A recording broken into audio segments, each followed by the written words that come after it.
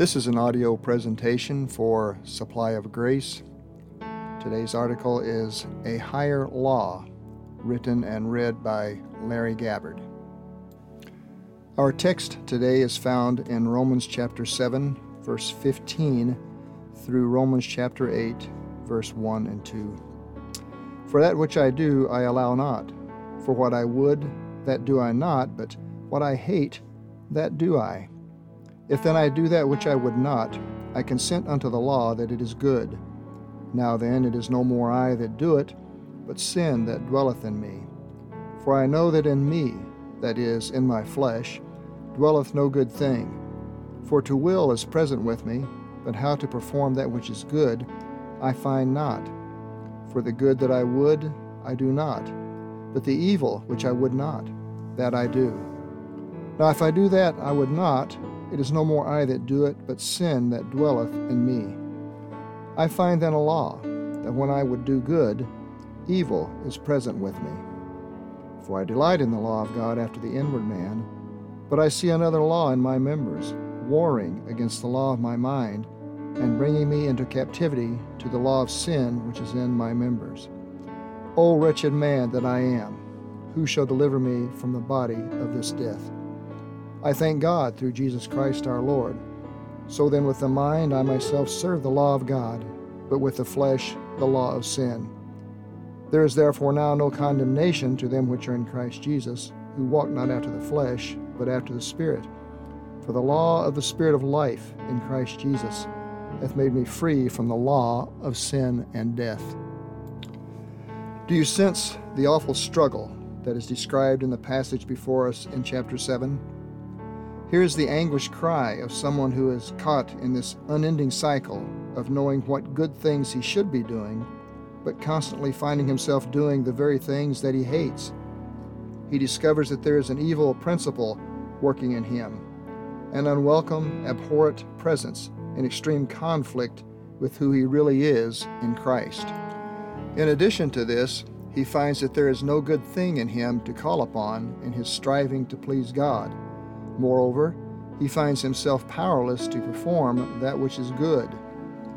In the raging conflict between what he knows is godly versus the sinful tendency inherent in his flesh, the man too often encounters the futility of trying to behave as he should, despite his best intentions.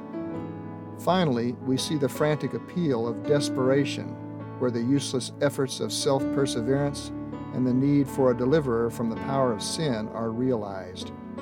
O wretched man that I am, who shall deliver me from the body of this death? I used to view Romans chapter 7, verses 15 through 25, as a description of the, quote, normal Christian experience.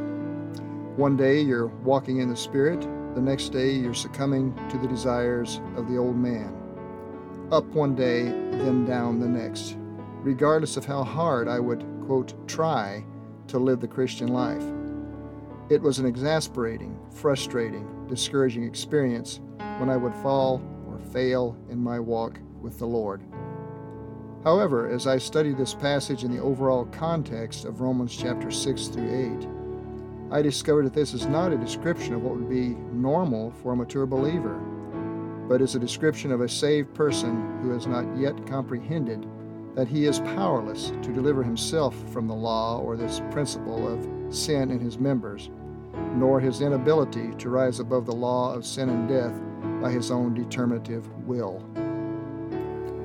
Which brings us to chapter 8, where we discover the wondrous, victorious answer that provides the deliverance so desperately longed for. Here we may see the wellspring of grace that grants to the believer supreme victory over the law of sin and death. Here is the declaration that delineates the territory of what should be the normal Christian experience. Here we are introduced to a higher law, the law of the Spirit of life in Christ Jesus. If you have ever watched an eagle fly, then you have observed two conflicting physical laws in play. There is the law of gravity, which tends to cause the eagle to plummet to the earth. However, as long as the eagle keeps its wings spread, the law of aerodynamics overcomes the law of gravity, and the great bird can fly high and free. In the realm of the Spirit, we are able to overcome the law of sin and death when we spread the wings of faith and thereby engage the law of the Spirit of life. We are delivered from the bondage of sin's power by the revealed truth pertaining to our position in Christ, our identity as holy ones, and the divine declaration that we are dead to sin but alive unto God. The law of the Spirit of life is the empowering principle that causes our practice to match our glorious position in Christ Jesus. The key to being dead to sin but alive unto God, as presented in Romans 6:11, is not gained through a subjective analysis of one's old nature or in attempting to improve it, but rather with an objective occupation with the risen Christ. It is not normal for the saint to be involved in a struggle where he is trying hard or endeavoring to be, quote, a good Christian through personal resolve or commitment, although this is the all too common condition of most believers. We waste our time trying to become good Christians by endeavoring to follow or live up to a set of rules or prescribed steps for holy living, etc. When I lived in northern Wisconsin, I noticed that the leaves on red oak trees did not fall off but hung on through the winter. They did not fall away until spring came, when the sap began to rise in the tree, bringing a season of new life. The old leaves simply fell away because the new leaves were growing now. Similarly, as believers, it's not about dealing with the old leaves of our nature, focusing on our sins and trying to get them under control. Rather, we need to remember who we are in Christ and be preoccupied with that newness of life that works to cause those old sinful tendencies to just fall away. The transformation that happens on the inside of us shows up on the outside, so that people then see the mighty power of God working by the law of the Spirit of life and overcoming the law of sin and death. God's idea of normal is that sin shall not have dominion over you. Romans 6, verse 14. God's idea of normal is for His children to be victorious over sin in the practical reality of their lives. How? By acknowledging the power of the indwelling Holy Spirit working in concert with our understanding of His Word. We are afforded the sweet rest of knowing that we may fully depend on the indwelling Holy Spirit to perform all that we cannot to the praise and glory of God. As we choose to yield ourselves to the Spirit and not the flesh, as stipulated in Galatians chapter 5, verse 17 through 25, we end up living unto God and not ourselves.